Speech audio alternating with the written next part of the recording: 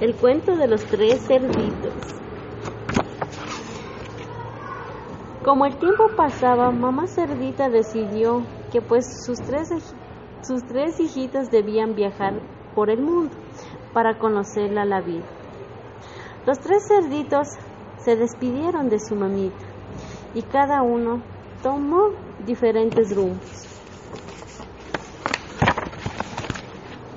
El primer cerdito se aburrió pronto y como estaba muy cansado se construyó una choza de paja en la cual se quedó dormido.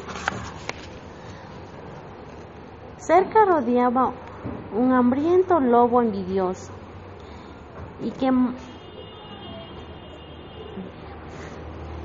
y malo quien llamaba a la puerta diciendo: ábreme, si no lo haces tu casa derrumbaré, pues soplaré y soplaré.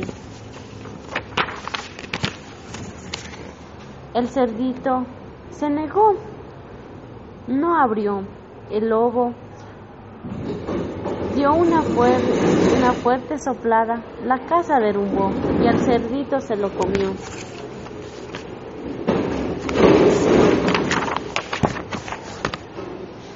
Otro cerdito, el segundo, también era perezoso, por lo que rápidamente se cansó y decidió construir una cabaña para la cual reunió ramas del bosque y en la cabaña se construyó y se puso a descansar. Su descanso terminó cuando el lobo a su casa se aproximó y gritó: ábreme, cerdito, o tu casa derrumbaré.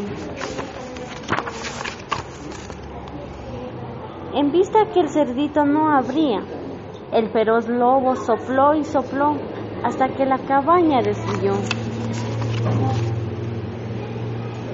Y comerse al cerdito pudo, así el lobo satisfecho se alejó.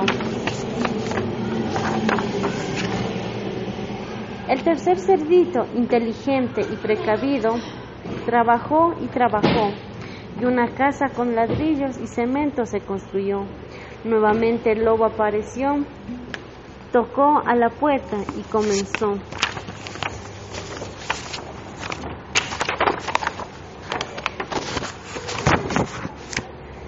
ábreme, o tu casa también derribaré.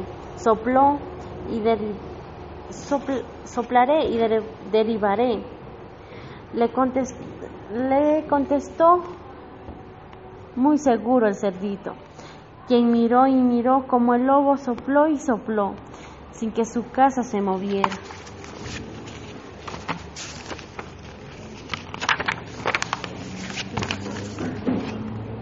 Como el lobo estaba enojado y entrar a la casa quería, subió al tejado y por el hueco de la chimenea se rodó. El cerdito precavido lo esperaba y destapó el caldero con el agua hirviendo y el lobo se quemó.